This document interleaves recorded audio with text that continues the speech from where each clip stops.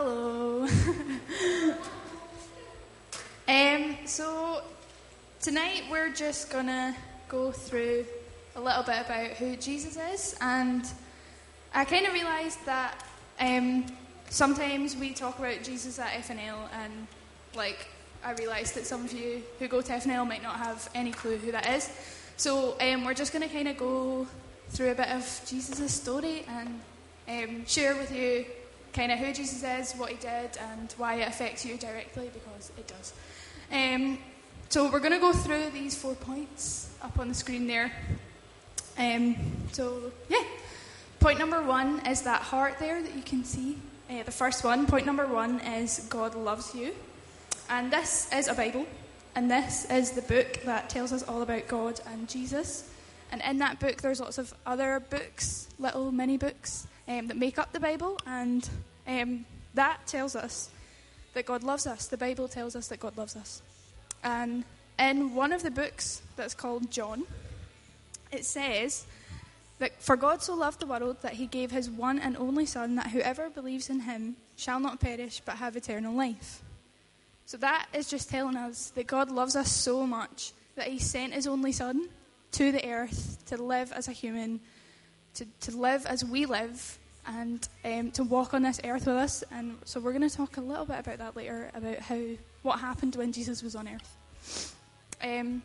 But that can raise questions as like, okay, God loves me, but who is God? I don't know who that is. So God, the Bible tells us that God is the creator of the world. He created our world, he created the universe, and he created all of us. So God is our creator. He created the universe, and he created us as well. And before time began, God had planned for you. So God didn't make a mistake. You're not a mistake. There's a reason why you're here. It's not a coincidence. The reason that we're all here in this room isn't a coincidence. God knows us. He planned for us. He made us, and he loves us.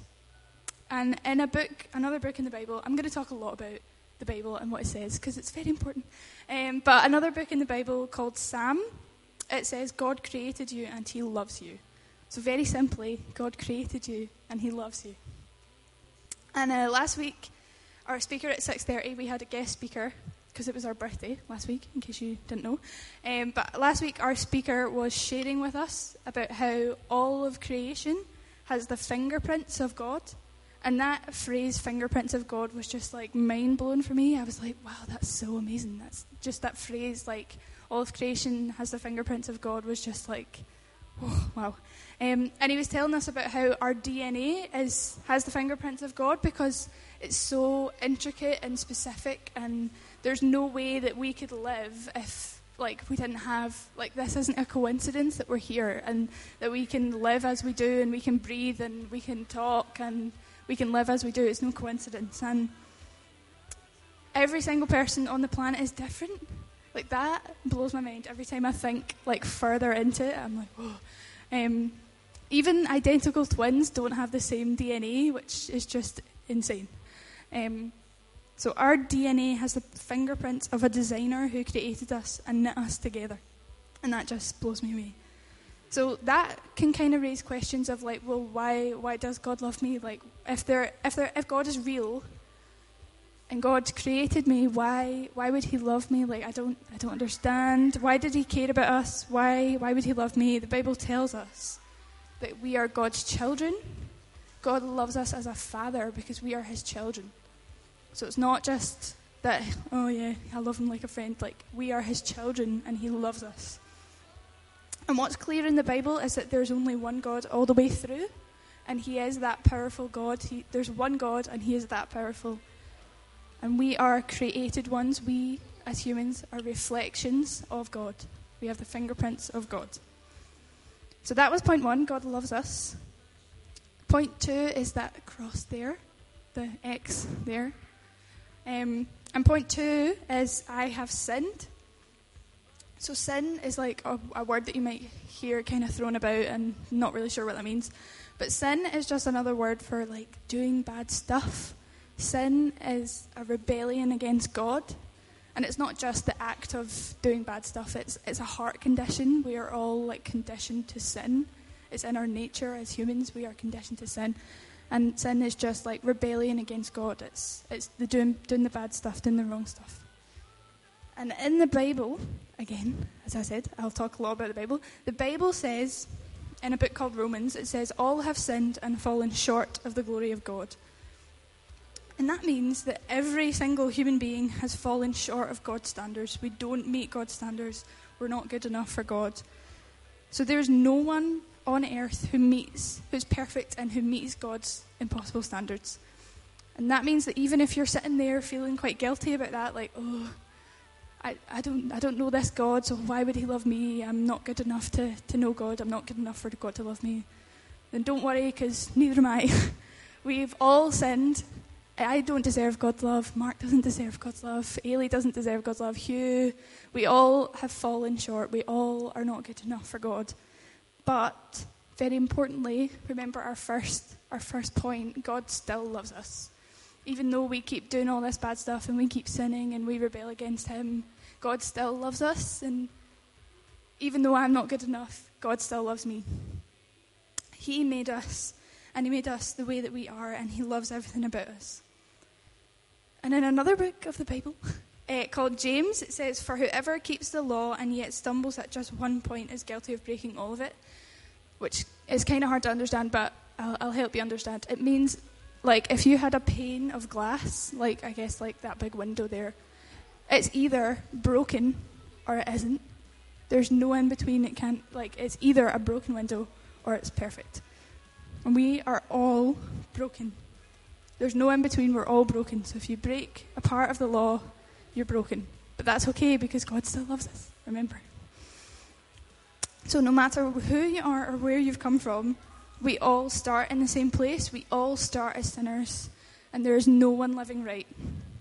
The wages of sin is death, which means the wages of sin is separation from God. It means spiritual death. Over time, we sin and we sin and we sin and we sin again and again, and we just feel more guilt. It's kind of like if you were in a boat and there's an island and you're like just paddling away from the island, you're just pushing yourself further and further away. You're moving, but the island doesn't move because it's an island. It stays the same, it stays there, and it's just us pushing ourselves away. So that's kind of like what happens when we sin. We push ourselves further away. God doesn't go anywhere, and God still loves us, but we decide to push ourselves away. And Jesus said that he is the way, the truth, and the life. So to be separated from life leads to spiritual death. And we have to remember that God is God, and we're not God. God is God, and we're not. So I don't know if any of you know who Kanye West is. Big Kanye. Has anyone heard of Kanye? So Kanye thinks highly of himself. I once saw a quote that's from Kanye, and he said, "My greatest pain in life is the fact that I'll never get to see myself live." And that is like the most Kanye thing I've ever heard. But like, Kanye thinks he's the greatest thing since sliced bread. And he puts himself on a pedestal, and sometimes we're at risk of thinking like that too. We can think that we're good enough and living our own way is better than living God's way.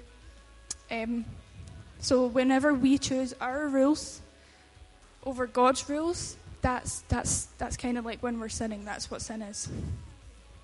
So sin deserves death, and that's why it's so important. Like if someone in our country broke the law, we'd expect them to be judged, to have a sentence. Like if somebody murders someone, you expect them to go to jail. So it's kind of like the consequences for sin are serious. The consequences for breaking God's law, for pushing ourselves further away, are serious. So we deserve to die, but God had a different plan. And that moves us swiftly on to our third point there, the cross there, the third one. So point 3 is Christ died for us. So just a wee bit of context, like when Jesus came to earth, people didn't believe that he was who he said he was. People didn't believe that he was the Son of Man, and they didn't believe that he could do what he said he could do. So they basically killed him, they crucified him, and that just means that he was hung on a cross, like that third point there. He was hung on a cross like that, and just So Jesus was put to death on this cross. And I don't know if you've ever been in a situation where you're at this fancy restaurant with your friends and you know for a fine fact that you're a bit low in funds, or you're a bit skint, and you're at this big fancy restaurant, but you're in like total denial mode. You're like, right, it's cool. This is a nice restaurant. I'm fine. We'll just look for the cheapest option on the menu. Easy. Done. And one of your friends that you're with is like really good friends with the manager. So you're like, that's right, mate, it's fine. I'll just be nice, be polite, but I'll take the cheapest option. And the manager comes over to your table and he's like, all right, do you know what would be really fun here? If I chose all your meals, like I'll pick the best on the menu and I'll just bring that over. And you're like, all your friends are like, yes, that sounds amazing. Love that. Give me the most expensive, the best on the menu. And you're like, please, I don't have enough money.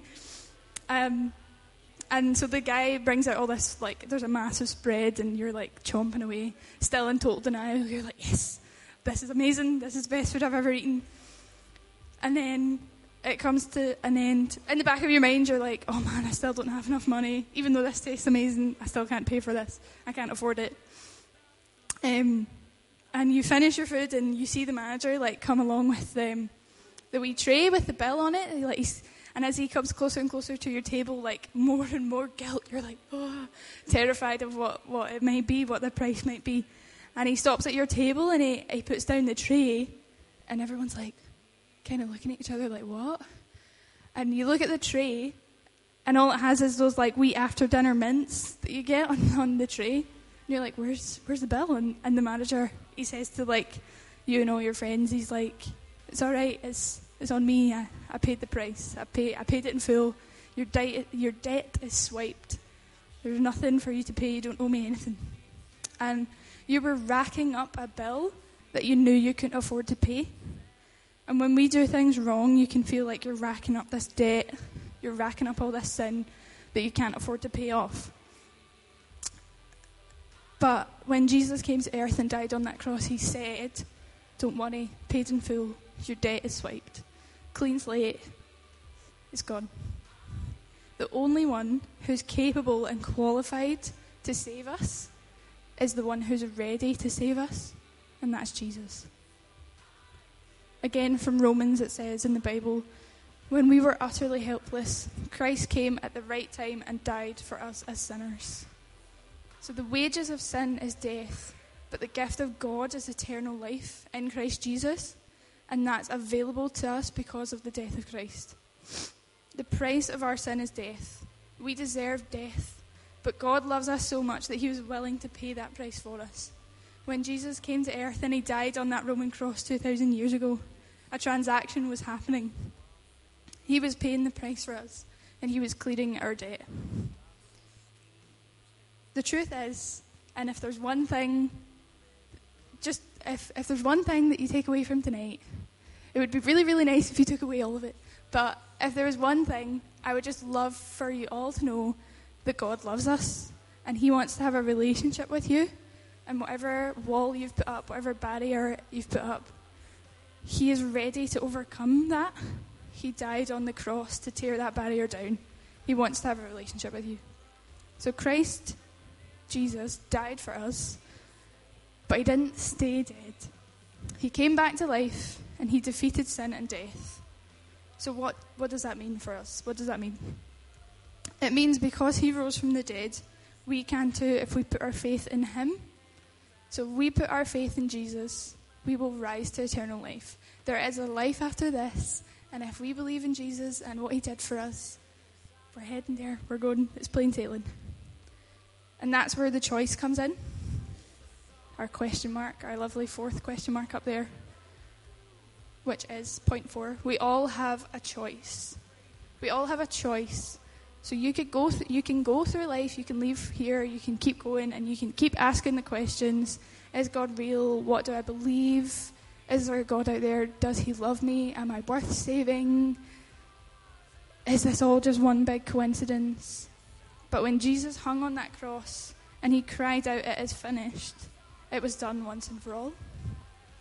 And we can either choose to believe in Jesus, choose not to believe in Jesus, and stay separated from God, or we can choose to accept his gift of salvation. And if we do, he forgives us for all of our sin, and it's a clean slate.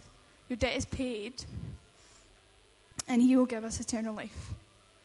So I'm not going to say much more than that, because I've done my bit.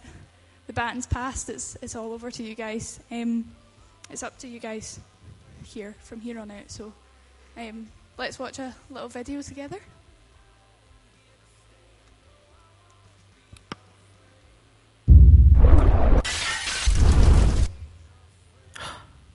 You. Look at your eyes. Look at them. Speckled. Colorful. Each one unique. And I created every one of them. I created everything. The universe. And you. I gave you your personality. I made you pure. Complex. And every day, I give you life. I love you. But something happened. You cheated on me. You didn't trust me. You sinned.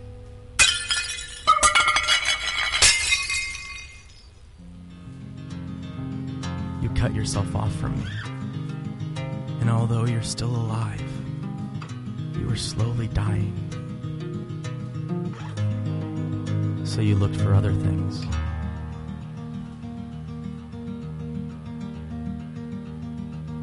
To fill the void. But nothing works.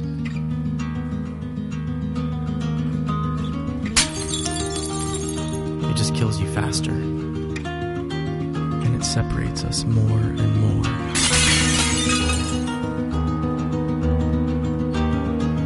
What are you searching for?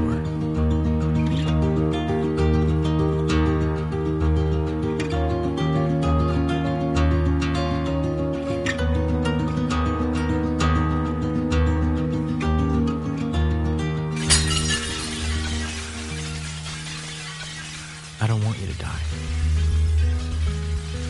I created you, not to be destroyed, but to know me. So I became one of you, a fragile creation. I was tempted, but I never sinned. I came to save you. You have so many sins. And they have a cost. Someone has to die. You or me. So I took on your sin and traded in my life for yours. And I died in your place. Because I love you. Then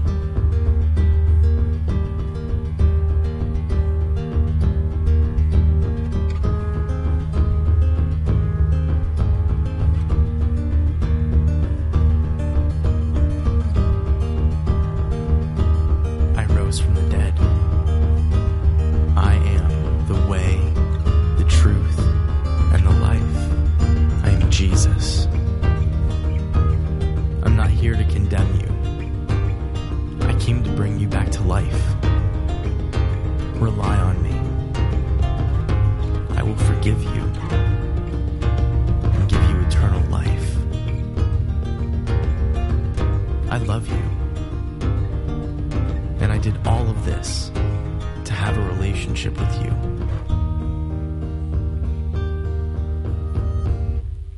Will you follow me?